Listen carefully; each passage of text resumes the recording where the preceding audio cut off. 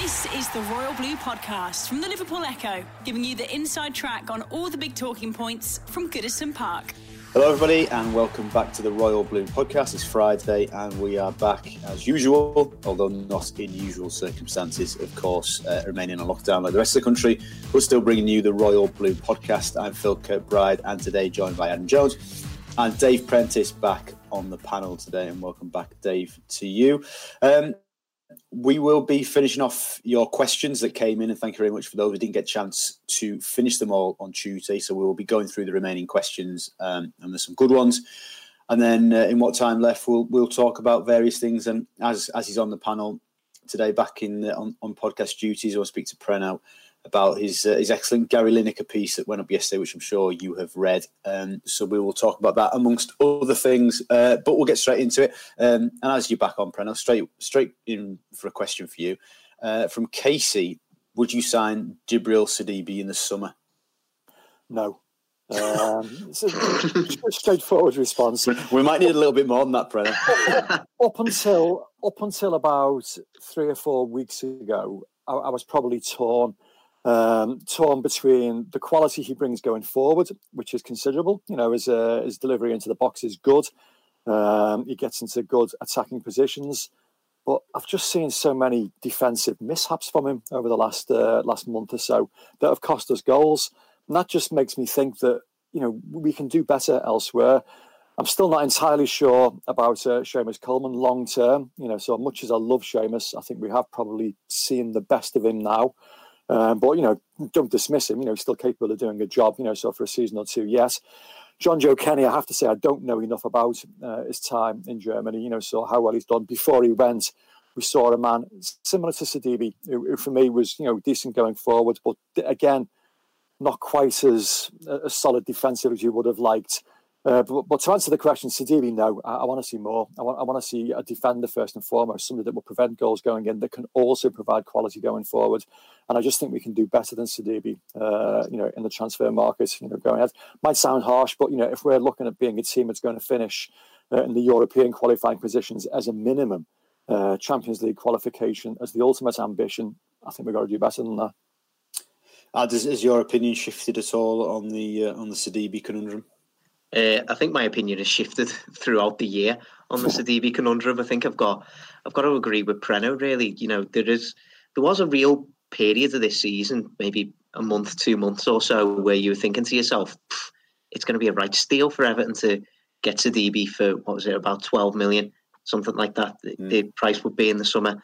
You know, there was a time when we were thinking to ourselves, yeah, that just sounds like an absolute shoe-in. His ability going forward is so good. It's a breath of fresh air. It's something that, you know, for how well Seamus Coleman has been playing in other areas, we've not really seen that sort of attacking influence from him probably since his injury.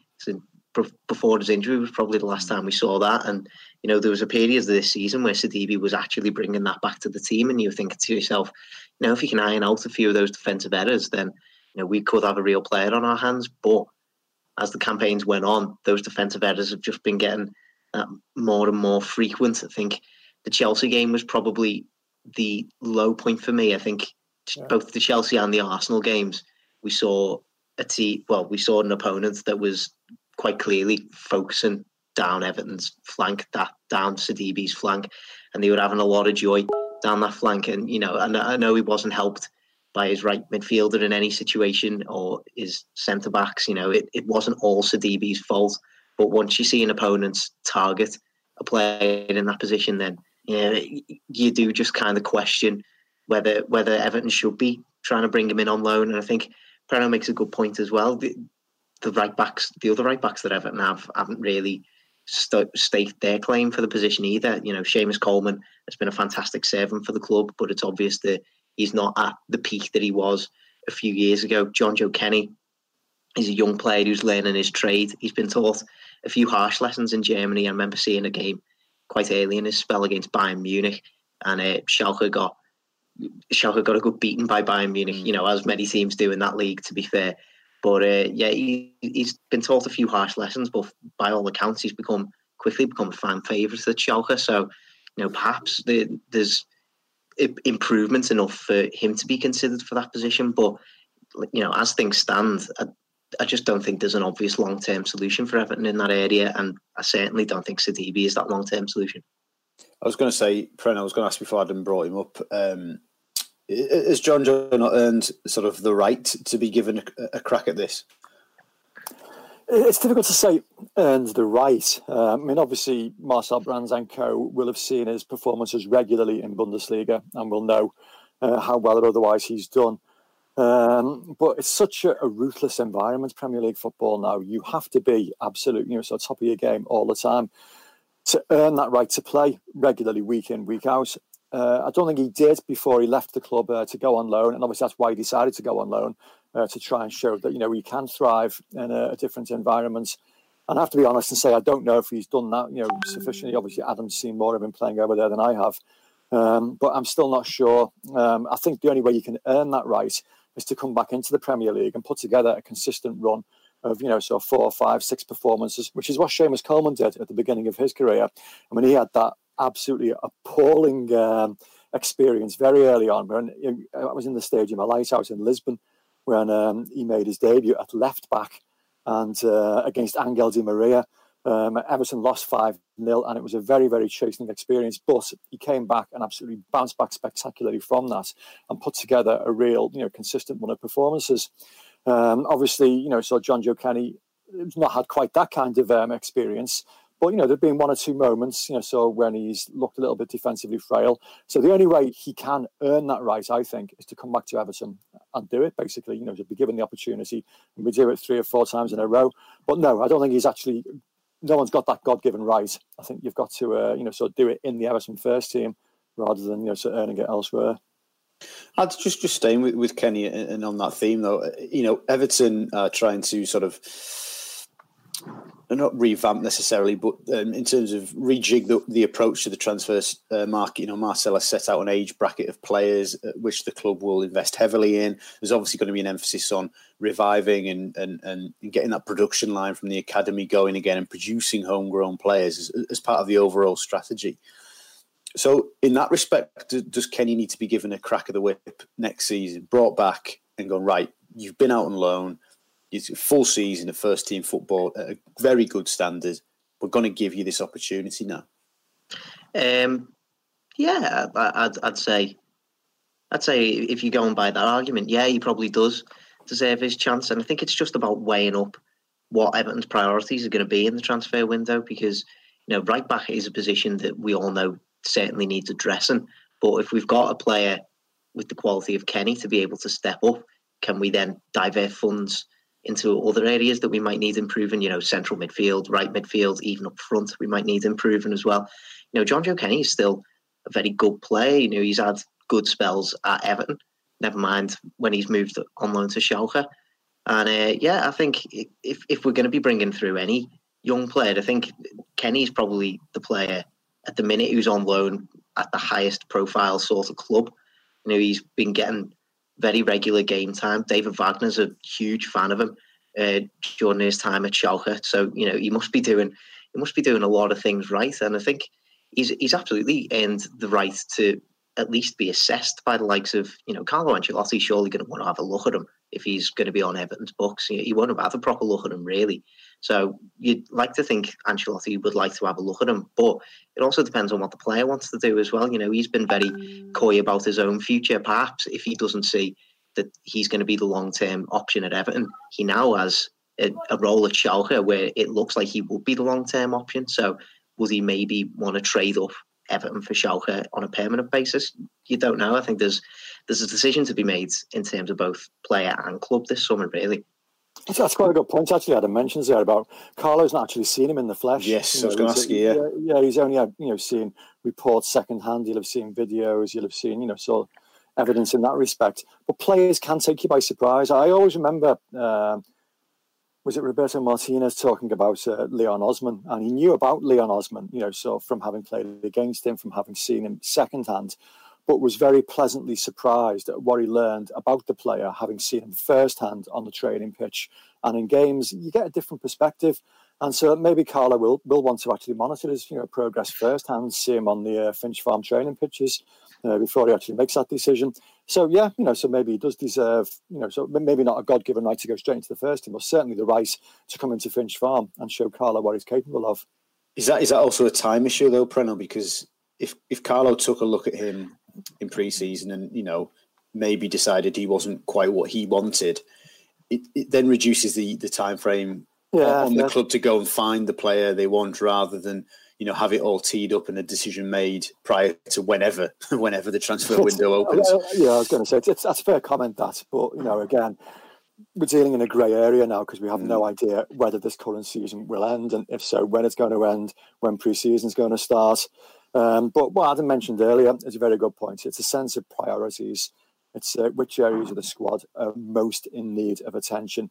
And right back probably isn't a pressing priority. It would be a nice to have, sort of top-class fullback if one became available. But failing that, there are other areas of the squad that probably do need more urgent attention than that. So that could be the opportunity for John Joe to stake a claim. So while there's other areas are being addressed. Okay, good stuff, chaps. Moving on to the next question we've got left over from Matty Lawson. In a 4-4-2, you need two central midfielders who can do it all, brackets Reed and Bracewell. Do you think Gomez fits into Ancelotti's 4-4-2 system going forward? Adam? I think he does. I think he's got the physical attributes that he can certainly do it all, and I think you only need to look at that second half against Arsenal. Now, I know we're looking at a game in isolation there from a player who's only just come back from injury, but he was so good in that when he came on against Arsenal. He was, probably Everton's best player on the pitch when he came on. The kind of influence that he can have in possession in that central midfield role. He drops back, he collects the ball from the defence, he carries the ball 30 yards, and he can spray long range passes, short passes. He's got an eye that no other midfielder that Everton has. So I think maybe the defensive side of his game might need a little bit more improvement if he's going to be playing in a 2. But that'll come. He's got to learn Ancelotti's system, like every other player in the squad is going to have to learn that system as well. I don't think it's going to be any different for the central midfielders as it would be for maybe the right midfielders who are going to have to do a bit more defensively, or the strikers who are going to have to maybe run the channels that little bit more. Everybody's going to have to try and modify their game in some way to try and fit into Ancelotti's system. And I think Gomez has shown us so far that he's got a whole bag of qualities that he will be able to do that. So, yeah, I would say he does fit into Ancelotti's system. Preno, do you agree? Do you think Gomez can be a 4-4-2 midfielder, in the, living up to standards set by the aforementioned Mr. Reed and Mr. Bracewell? Well, he's setting the bar very, very high there. But equally, what Matty also said is this central midfielder that can do everything a la Reed and Bracewell. Reed and Bracewell couldn't do everything. They were great midfielders, but they weren't great going forward. Reed scored the occasional goal. Bracewell, I think, got about 2 or 3 in his Everton career. When you've got a 4-4-2 system, you need balance. That's the most important thing. And that 4 that Everton played in the teams that Reed and Bracewell played in had wonderful balance. They were able to get forwards, get back, and assist the wide players that provided the goal-scoring output. So as long as you get that balance right, I don't think it matters quite so much that, the midfielder can't do everything. For what it's worth, I think Andre Gomes has got most of the qualities that a good central midfielder does need. He can score goals. We've not seen it often enough, I know. But, the goal he scored against Wolves, the efforts he's had, at goal. We know that he's capable of getting forward and being more of an influence further up the pitch. But that's not his primary, sort of top quality. His best quality is his passing, his ability to hold the ball, his ability to knit things together. And as long as you've got other players around him that can, sort of bring the other elements of that game, for argument's sake, a tackler alongside him, a bit of pace either side, or a bit of, sort of goal-scoring output, I think you can get over, so those things that aren't his, sort of absolute top part of his game. So yeah, 100%, provided you have the other players around him, so as long as the balance is right. But I'm a big Andre Gomes fan, so I think, yes, he can 100% be part of a 4-4-2. So, Brendan, does it make sense to you then to hear Carlo fairly recently talking about trying to sign a midfielder with, quote, energy in the summer? Well, yeah, again, because that sort of hints that, the partner that can do the things that maybe Gomez doesn't do. I think it also hints to the fact that how we've never really replaced Garner Gay. No. So what a huge sort of influence he was on the team. And when he left, everybody was very, very clever at the time, saying, "Yeah, but he gives the ball away too much. So he doesn't do this, doesn't do that." And it just tended to overlook the qualities he brought to the squad and why a club like PSG wanted to sign him in the first place. Obviously energy was his primary quality. He covered so many kilometres every single match. It was untrue. He prevented things from happening, so before they even, sort of begun to mount, sort of attacks elsewhere. So, yeah, I understand why he would want a midfielder with energy, but that doesn't mean that, so Andre Gomes can't be part of that midfield. Of course he can. To me, the two, sort of qualities would complement each other. Okay, good stuff. Next question comes in from Jake Marley. In your opinion, who is the most underrated player in the current squad? And he comes with a supplementary question. Does Tom Davies need a loan like Mason Holgate and John Joe Kenny to further his development? I'll let Adam jump on that while I gather my thoughts. Oh God, can I answer the second bit first? I'll keep thinking. I do think Tom Davies probably does need a loan. I think Jake hits on the point that I've been trying to make for a good while when I've been talking about Davies to other people. That I think he should be using Holgate as the example for that. Holgate went out on loan trying to find himself almost really, and he did spend most of his time on loan at right back, which is it probably isn't what he expected or wanted from that loan at West Brom, but he only took that as an opportunity to go and learn more. And he took that on the chin, and he's come back to Everton with a whole new attitude. And I think we've seen the benefits of that attitude this season. He's become probably Everton's most improved player this season. And in terms of Davies, I think a spell to go and try and find himself is probably what he needs, because do we know Tom Davies' best position yet? I don't know whether he's a defensive midfielder, an attacking midfielder, a playmaker. I don't know, and I think that's probably the worst thing for a young player to have, especially in that position as well, and especially when Carlo Ancelotti's bringing in this 4-4-2 system. We need both, as Preno said, we need balance in that midfield, and we need both those midfielders to be performing at their highest level. If Davies doesn't know what his best position is, then how can he be performing at that highest level? I think a loan move could be absolutely perfect for him. Just get out, get minutes, wherever that might be, whether it be moving down to the Championship, whether it might be another Premier League club, might be abroad like Kenny has done. I think a loan could be hugely beneficial, and I don't think it's ever too late for a player to have a loan like this. So I think Davies could be in prime position, especially with, as we've said, Ancelotti on the hunt for a midfielder with more energy.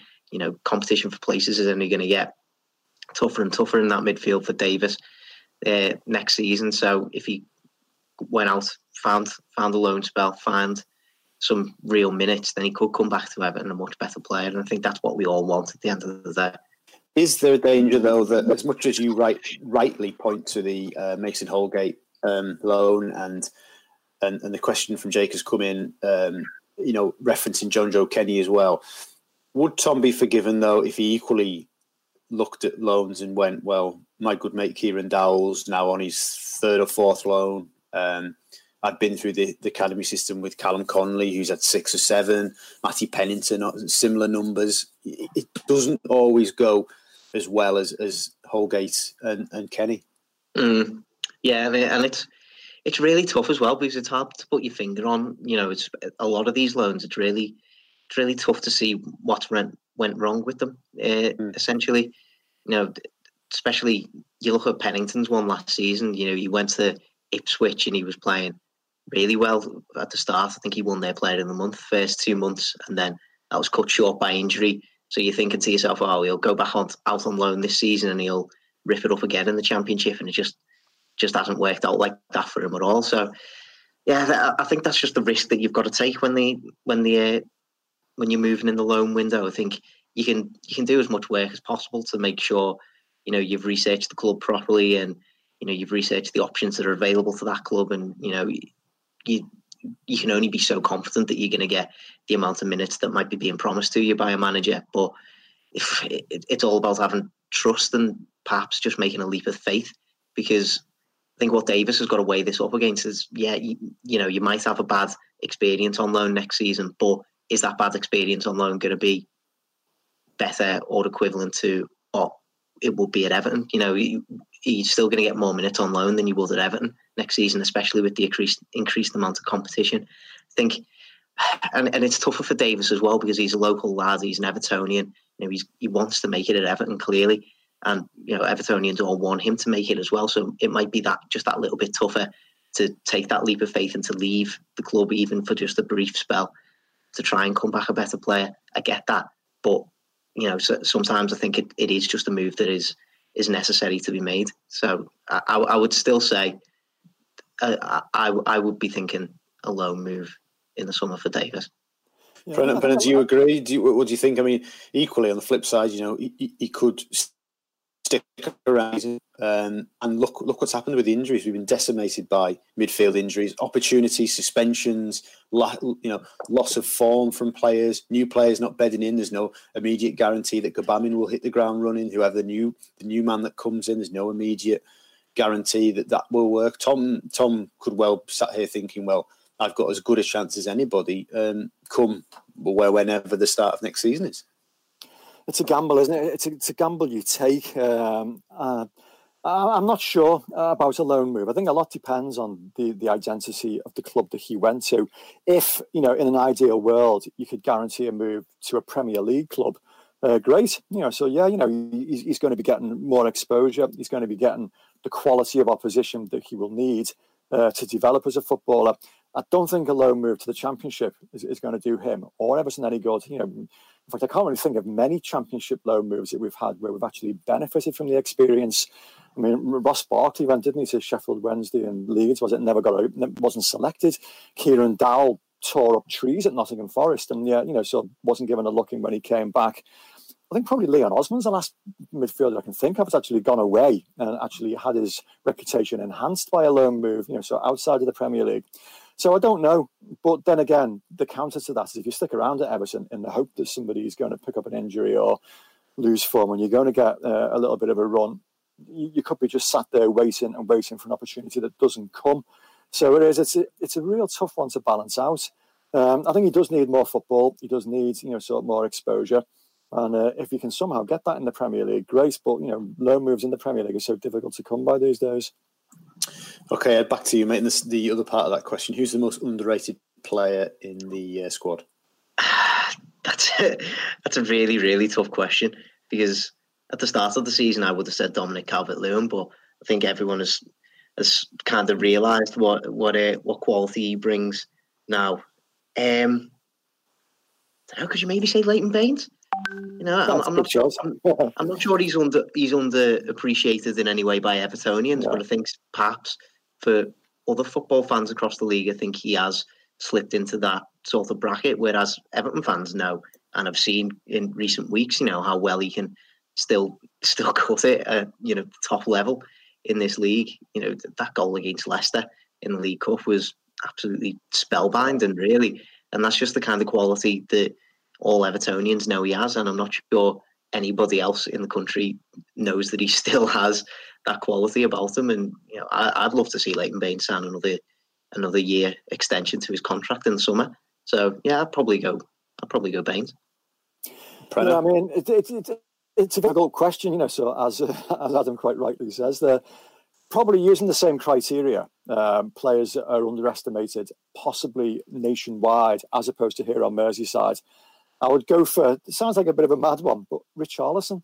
I mean, we know how good he is, so we know how important he is. And yet, the vast majority of the national media focus over the last, 3-4 months has been quite rightly around Dominic Calvert-Lewin and his progress and whether he can force his way into the England squad.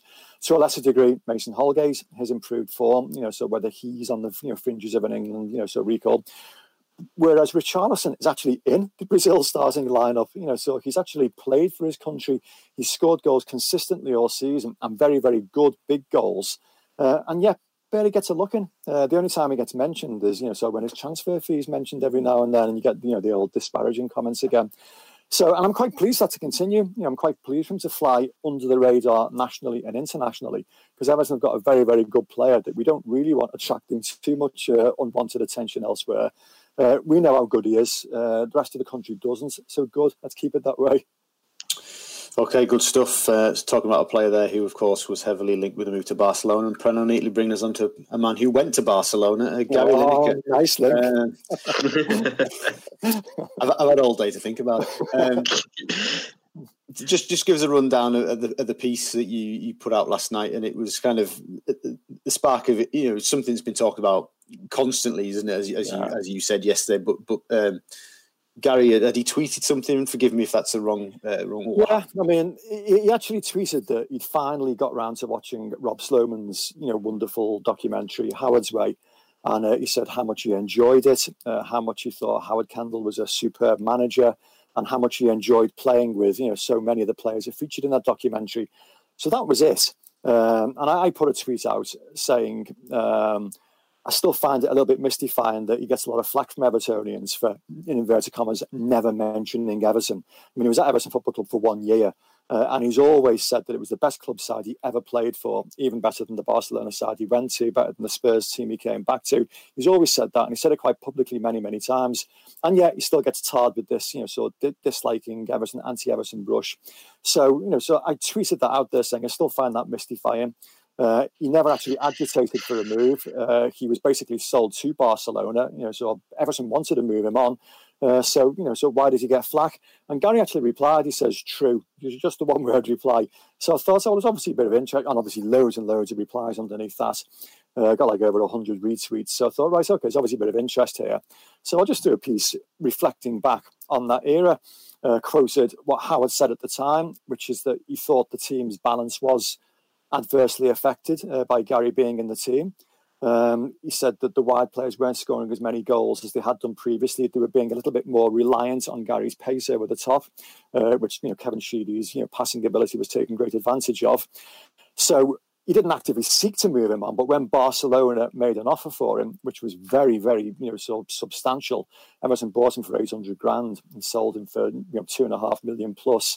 He thought it was a deal too good to turn down, and he also thought that Gary, deserved to be told about it. When a club like Barcelona comes calling, you can't stand in a player's way like that. So that was, so where it all came from. He then obviously went to the World Cup, top scored at the World Cup, and once that happened, Barcelona were never going to, say no to him. So I just looked at all that. I carried Howard's quotes from the time. I carried what Peter Reid said in his autobiography, where he said that, it would be ridiculous to say that Everton would be better off without a world-class goal scorer like that. He understands why Everton moved him on. He says, but, so no football club that can guarantee 30 league goals from a striker is going to be better off for not having that player. So all that was part of the mix. And the thing that really, really, sort of confused me at the time is why Everton never actually put a clause, so in the contract when he went to Barcelona to buy him back, as Liverpool did in Rush when he went to Juventus at the same time.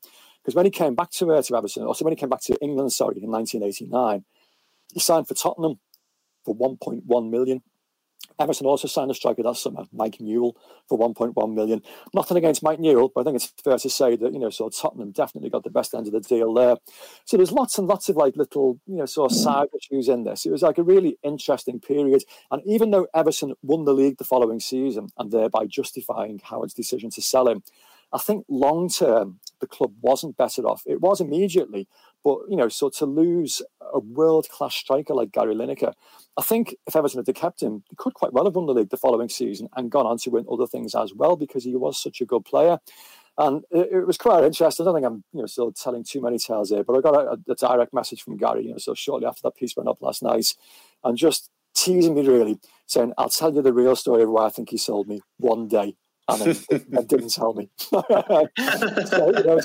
I'll keep pushing him. But, we don't know. I mean, so Howard had his reasons for moving him on, and you can say those reasons were justified because obviously Everton won the league the following season. Personally, I think Everton weren't as well off, so without him. The balance of the team might have been better in the short term, But, he was a great, great player. And, so could have gone on to, sort of won all manner of things with Everton Football Club. So really interesting times. And even though it was such a long time ago, 34 years ago, obviously there's a lot of interest in it still. So people are still interested. And so what happened, since Everton Football Club back then? Some actually argued that was the start of Everton's, sort of slide from the best team in England, Europe, as they were at the time, to, sort of the darker days that they had in the mid-90s, so not long afterwards. Some suggested they were complacent, so allowing a player of his quality to leave the football club. Lots and lots of side issues, but, very, very interesting times. Indeed, if you haven't had a chance to read that, that's on our website, so I would strongly recommend get your eyes on that one and have a read. So thank you very much, chaps, for your company. We'll finish there. We've ticked off all the questions that remain, but if you're listening and you think you've got more questions that you want to put to us, please get in touch with our channels on social media, on email or Facebook, Twitter. We're all on there. So please, if you got something you want to get off your chest and ask a question, put to the panel, please get in touch and we will get it answered. Ad Preno, thank you very much for your time, and thank you all very much for listening. This has been the Royal Blue Podcast. You've been listening to the Royal Blue Podcast from the Liverpool Echo.